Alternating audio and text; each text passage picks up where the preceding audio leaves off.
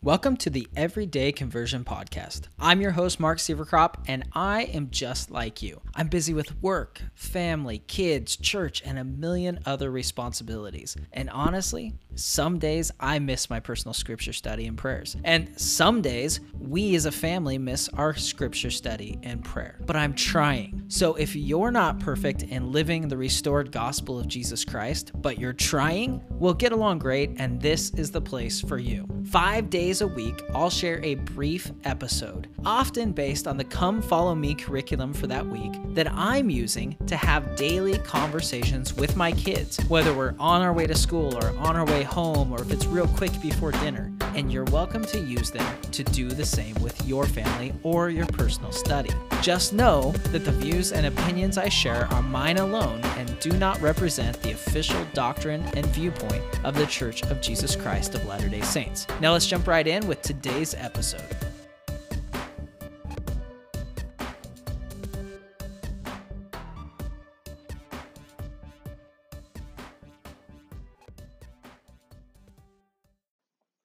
All right, welcome back to the Everyday Conversion Podcast. This is episode 37, and you can get everything we talk about in today's episode at everydayconversion.com/BOM37. And I have to say, first off, I apologize that I didn't get an episode out last week. I was traveling earlier in the week. I was at a conference and I got back. And to be completely honest with you, between when I got back Tuesday and Friday, the world seemed to kind of unravel.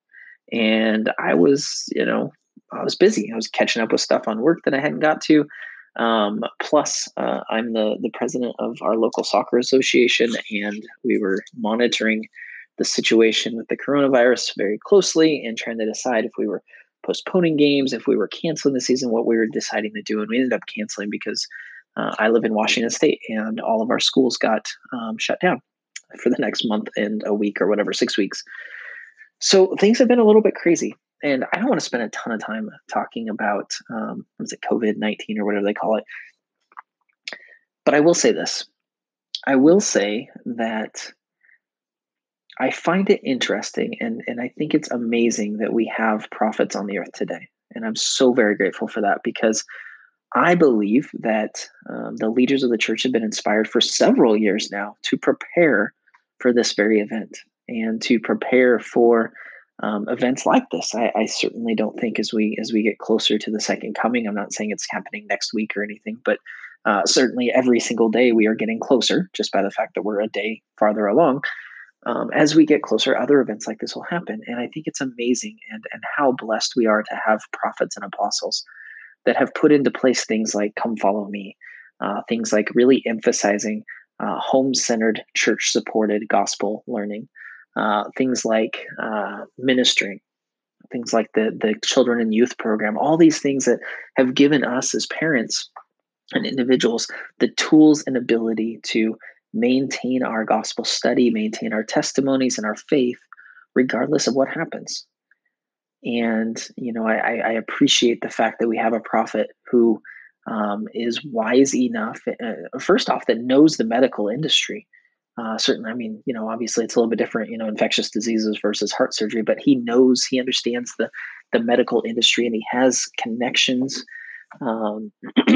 and understands the terminology and the lingo much better than I do, certainly, that is leading us today. And I've had many thoughts over the last couple weeks, or the last week, really. I mean, the world is vastly different than the last time I recorded an episode, which is crazy to think about. I mean, it was a week and a half ago, and the world is vastly different. But how amazing and wonderful it is that we have the gospel in our lives, and that we have prophets and apostles. And I personally believe that that this has been blown out of proportion a little bit, but in the same breath, I've had the thought that while I think it's been blown out of proportion, if President Nelson and the other leaders of the church felt it was necessary to suspend all church meetings, perhaps there's something more to this that I don't understand. And maybe I should take it a little more seriously. And either way, I'm so very grateful to have leaders that seek guidance and revelation from heaven. And grateful that, I have no doubt that they see things we don't see, and that they recognize things that we don't recognize. And I'm grateful and I am willing to follow their counsel and their guidance. And if they invite us not to meet together, then there's a reason for it. And I'm happy to do that. I do have to say it was really neat. It was really neat yesterday to have a sacrament meeting in our home. We live in a part of the world where that's not a normal thing. We're able to gather with saints. I know in some parts of the world that's a normal thing to have sacrament in your home each week with just your family and maybe a couple other members that live close. But for us, it's a new experience. And it was really, really neat. And it was very spiritual, and it was wonderful. And I've seen comments of people that, leaders and bishops that were insisting on having virtual sacrament meetings so they would know what was taught and all these things. And it's like, no, it's a home centered gospel church supported by the church. It was home centered gospel learning. And how wonderful it was that we had this meeting, that our bishop gave the approval for those who had the priesthood to provide the sacrament for their families. And I'm grateful to our bishop for doing that and for his leadership in doing so. And that I was able to prepare, bless, and pass the sacrament to my wife and to my kids. And what a wonderful experience that was. And how appreciative I was that I was able to do that, and that my kids were able to see me exercising my priesthood, because I live in a ward where I don't. There's enough members that I don't ever bless the sacrament, and certainly now that I'm in the bishopric, I don't. If there's need for someone to help bless it or pass it, it's not usually a member of the bishopric that does it because we're sitting on the stand. And so, how wonderful it is to be able to utilize my priesthood and to exercise that and have my kids see that and experience that. And then, we watched the recent video from President Nelson. My son wanted to give a talk, and so he got his scriptures out and he read the first three articles of faith. That's what he wanted to do. And so we did that, and we bore some testimonies. My daughter shared a testimony. My wife shared her testimony. I shared mine. And how wonderful that was, and how sweet and spiritual it was. And we sang some hymns, and just the amazing resources that we have to be able to pull up President Nelson's talk or message from a couple days ago, and to watch that on TV, and to use the hymns app to be able to sing some hymns, and have the music with us, and all of those things, and that we were able to do that was just wonderful. And the final thing I'll say is, I look at it and I realize that, twice, well, I mean, now three times if you count this last one, but twice for sure, President Nelson between January and now has issued invitations. He has spoke directly to the members outside of general conference to invite us to do things. In January, it was to reflect upon the restoration and prepare for conference. He reiterated that recently with his video titled Hear Him, and inviting us to listen to the Savior and to hear his words and to hear what he has to say to us. And I think it's interesting that seems to have accelerated right before this happened. And my view of the benefits of the restoration, that's one of the things President Nelson asked us to think about, is how have we been blessed by the restoration of the gospel as we prepare for conference? And my view of that has been vastly changed and emphasized in my life because of this pandemic, because of the things that are happening around us, and the peace that I feel because I have a prophet that I can listen to. And the hand of the Lord that I've seen in preparing us for this, like I said, through the children and youth program and Come Follow Me and home centered gospel learning and all these things. My view and how clear and emphatic it is made to me, or it has been brought to my attention, that I have been blessed in my life because of the restoration. It has been driven home so clearly to me, and how grateful I am for that, and how that's completely changed the way I view, my opinion of how the gospel has blessed my life, how the restoration of the gospel has blessed my life, how modern apostles and prophets have blessed my life, is vastly different today than it was 2 or 3 weeks ago. And it makes me think about how Heavenly Father reaches out to us even through challenges, and he brings to our attention. And I think that's one of the greatest blessings of this. Yes, it sucks that life has been greatly interrupted, And it sucks that people are infected and that people are sick and that people have passed away from this. It's terrible. But one of the things, and I'll share this with you from my weekend study, one of the things I realized, where was it?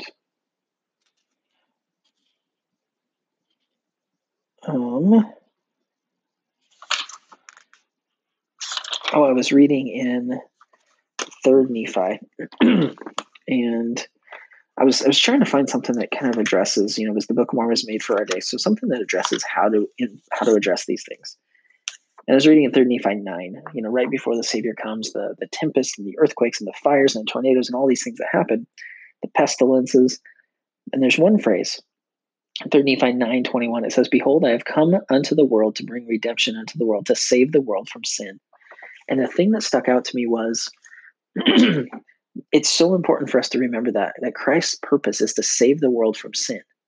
It's not to save us from challenges and trials, it's to save us from sin. And when we remember that, we realize that he can use things like this, pandemics and pestilence and trials and challenges to help us turn to him and repent and be saved from sin. He never promises that he's going to save us from trials and challenges and adversity, but he promises that he's going to save us from sin. And we have to remember that and how he's reaching out to us. That's the question I asked in my study yesterday. How is Christ reaching out to us through trials and afflictions? And what a blessing that is to realize those things. So anyways, those are my thoughts on COVID-19, so on and so forth. Let's jump into Jacob 5. First thing I'll say about Jacob 5 is I don't often use the Come Follow Me resources. I don't open the book very much because I study on my own. If I have a reason to, I'll go back and review some of that stuff. But this week, it's vastly important. And the reason is because if you look in this week's Come Follow Me materials, it breaks down the chapter into different periods of the world's history. So I encourage you to go look at that. It says verses 3 through 14 are the scattering of Israel before the time of Christ. Verses 15 through 28, the ministry of Christ and his apostles. And it goes on through those. And those are the two that I got through today. And then there's this amazing graphic, this amazing infographic that visually depicts every part of Jacob 5. And it is awesome. And there's a link to it in the show notes. Please go get it. Look at it in your book, download it, whatever you need to do. If you don't have a book, I link to it there so you can see it. But make sure you grab that because that was super helpful for me as I was studying today and reading through it. So I got through, like I said, Jacob 5:28, which is the first two periods. It's right up to where it starts talking about the great apostasy. And there was a few things that really stuck out to me that I really, really liked. The first was Jacob 5:7. This is where it says, the Lord of the vineyard says, "It came to pass the master of the vineyard saw it, and he said unto his servant, It grieveth me that I should lose this tree. Wherefore go and pluck the branches from a wild olive tree, and bring them hither unto me. And we will pluck off those main branches which are beginning to wither away, and we will cast them into the fire, that they may be burned." And that made me think of what the Lord tells Nephi when he is getting the plates from Laban. Where it says, "Behold, the Lord slayeth the wicked to bring forth his righteous purposes. It is better that one man should perish than that a nation should dwindle and perish in unbelief." And what I realized was God is not going to allow our wickedness to influence others for too long. He will remove us. And that's what he's saying here. He's like, look, I'm not going to lose this entire tree. I'm going to cut off the bad branches and I'm going to cast them in the fire so that the tree can be saved. And I think that's important for us to remember, that the Lord is always going to make sure and prune and adjust and do all these things necessary to take care of the tree, of the covenant people, even if it means removing those things that are harming the tree. And I think that's important for us to remember. The next thing that I noticed was, verses 8 and 13, it's, how many times, it talks about him removing groups, taking branches and grafting them other places. It's like the Jaredites, the Nephites, the Mulekites, and any other groups that have been led away. Certainly there have been others that we don't know about yet, but that have been led away so that they would not be influenced by the wickedness in Jerusalem, that they would not be influenced by the tree that was dying, that was bringing forth bad fruit. Let's see. So the biggest thing I noticed in these is in verses 22, 23, and 25. So if you look at the graphic, it says that there was 4 different branches that it mentions that were grafted in different places. And in 22 and 23, it talks about those that were grafted into poor ground. So 22 says the Lord of the, or 21, it says, it came to pass that the servant said unto his master, how comest thou hither to plant this tree or this branch of the tree? For behold, it was the poorest spot in all the land of the vineyard. And the Lord of the vineyard said unto me, counsel me not. I knew that it was a poor spot of ground. Wherefore I said unto thee, I have nourished it this long time, and thou beholdest that it hath brought forth much fruit. And it came to pass that the Lord of the vineyard said unto the servant, look hither, behold, I have planted another branch of the tree also. And thou knowest that this spot of ground was poorer than the first. But behold, the tree, I have nourished it this long time, and it hath brought forth much fruit. And that struck me because, when we think of the parable of the sower, and we think about, Lehi's dream and the groups, like we think of the ground as being the most important thing. The type of ground, the type of soil. The parable of the sower, they say it could be the parable of the types of soil, and it being the most important part. But then you come to Jacob 5, and it basically, the Lord says, it doesn't really matter what the soil's like. It doesn't really matter. It's brought forth good fruit. And even in the poorest spot, it's brought forth good fruit. And the thing I realized was, regardless of our situations, regardless of our upbringing, regardless of how the deck seems stacked against us, Christ can make something of our lives. If we allow ourselves to be pruned, if we allow ourselves to be cultivated, he can make something of our lives. We can bring forth good fruit. And I realize that the determining factor is not the ground, meaning our circumstances in this instance. The determining factor is the one who cultivates, which is Christ. And no matter what happens in our lives, no matter what we come from, no matter how things are bad for us, or the way we've been raised, or the things we've been taught, or any of those things, we can bring forth good fruit, period. And I thought that was interesting. I'd never thought of that. The Lord basically says, look, it doesn't matter how poor the ground is. If I cultivate it and it responds to that cultivation, it will bring forth good fruit, period, no matter what. And then in verse 25, we have the opposite. It says, or 24 and 25, it says, it came to pass that the Lord of vineyard said again unto his servant, look hither, behold another branch also, which I have planted. Behold, I have nourished it also, and it hath brought forth fruit. And he said unto the servant, look hither, behold the last. Behold, this have I planted in a good spot of ground, and I have nourished it this long time. And only a part of the tree hath brought forth tame fruit, and the other part of the tree hath brought forth wild fruit. Behold, I have nourished this tree like unto the others. And there's a few things there. First off, so now you have, the poor ground, it brought forth good fruit. The poorest ground, it brought forth good fruit. The good ground brought forth some good fruit and some poor fruit, some bad fruit. And the Lord says, look, I did the same thing with this one that I did with every other one. I did the exact same thing. The first thing I noticed was he puts the same effort into every single branch. He loves everyone the same. He takes care of us all the same. He reaches out to us the same. He tries to cultivate us, prune us, adjust, help us any way he can. And yet some of it was bad.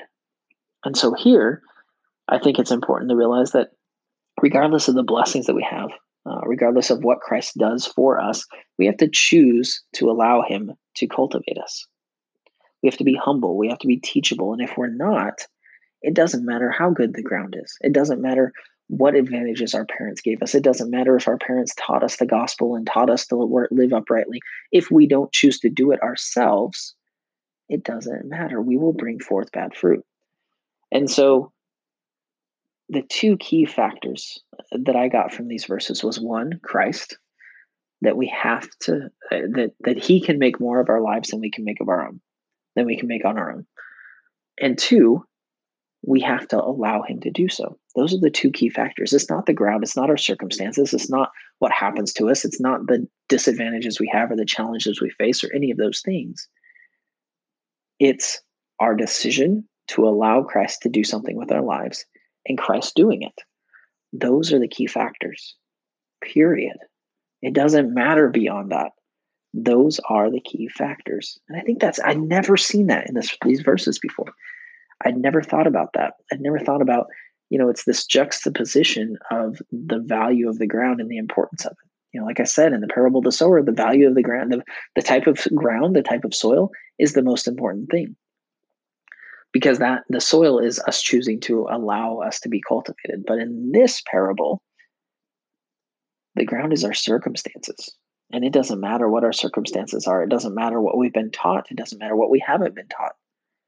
If we allow ourselves to be cultivated, we will bring forth good fruit, but we have to make that choice. It goes back to, let me see if I can find it here.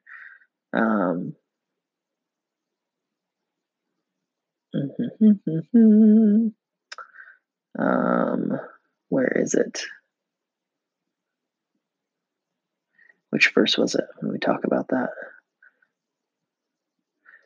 Episode 25, which I'll link to in the show notes. It's up to us to decide. Christ is reaching out to us. It's up to us whether we're going to accept him, if we're going to allow him to save us. It's the same thing here. If we allow ourselves to be cultivated and pruned, we will be, and we will bring forth good fruit, because he can make something out of all of our lives, but we have to make that choice, and how valuable that is to realize that.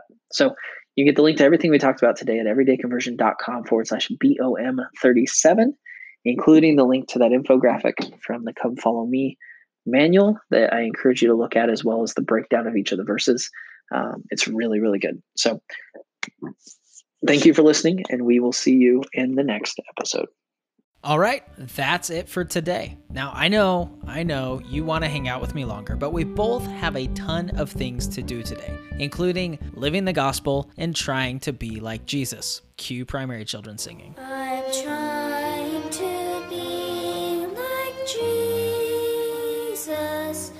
But hey, if you want to get the links to everything we talked about today, you can find it on the episodes page of everydayconversion.com. You can also do cool stuff like subscribe to the show on your favorite podcast listening platform, sign up for email notifications of new episodes, and connect with us on social media there. It's kind of like a virtual church library without the militant librarians or a piece of paper to sign out your 3 tiny pieces of chalk for your lesson. Also, just remember, I do my best to make sure my opinions are in line with official church doctrine, but they are just that. They're my opinions. For official doctrine and viewpoints, I recommend you go to churchofjesuschrist.org or comeuntochrist.org.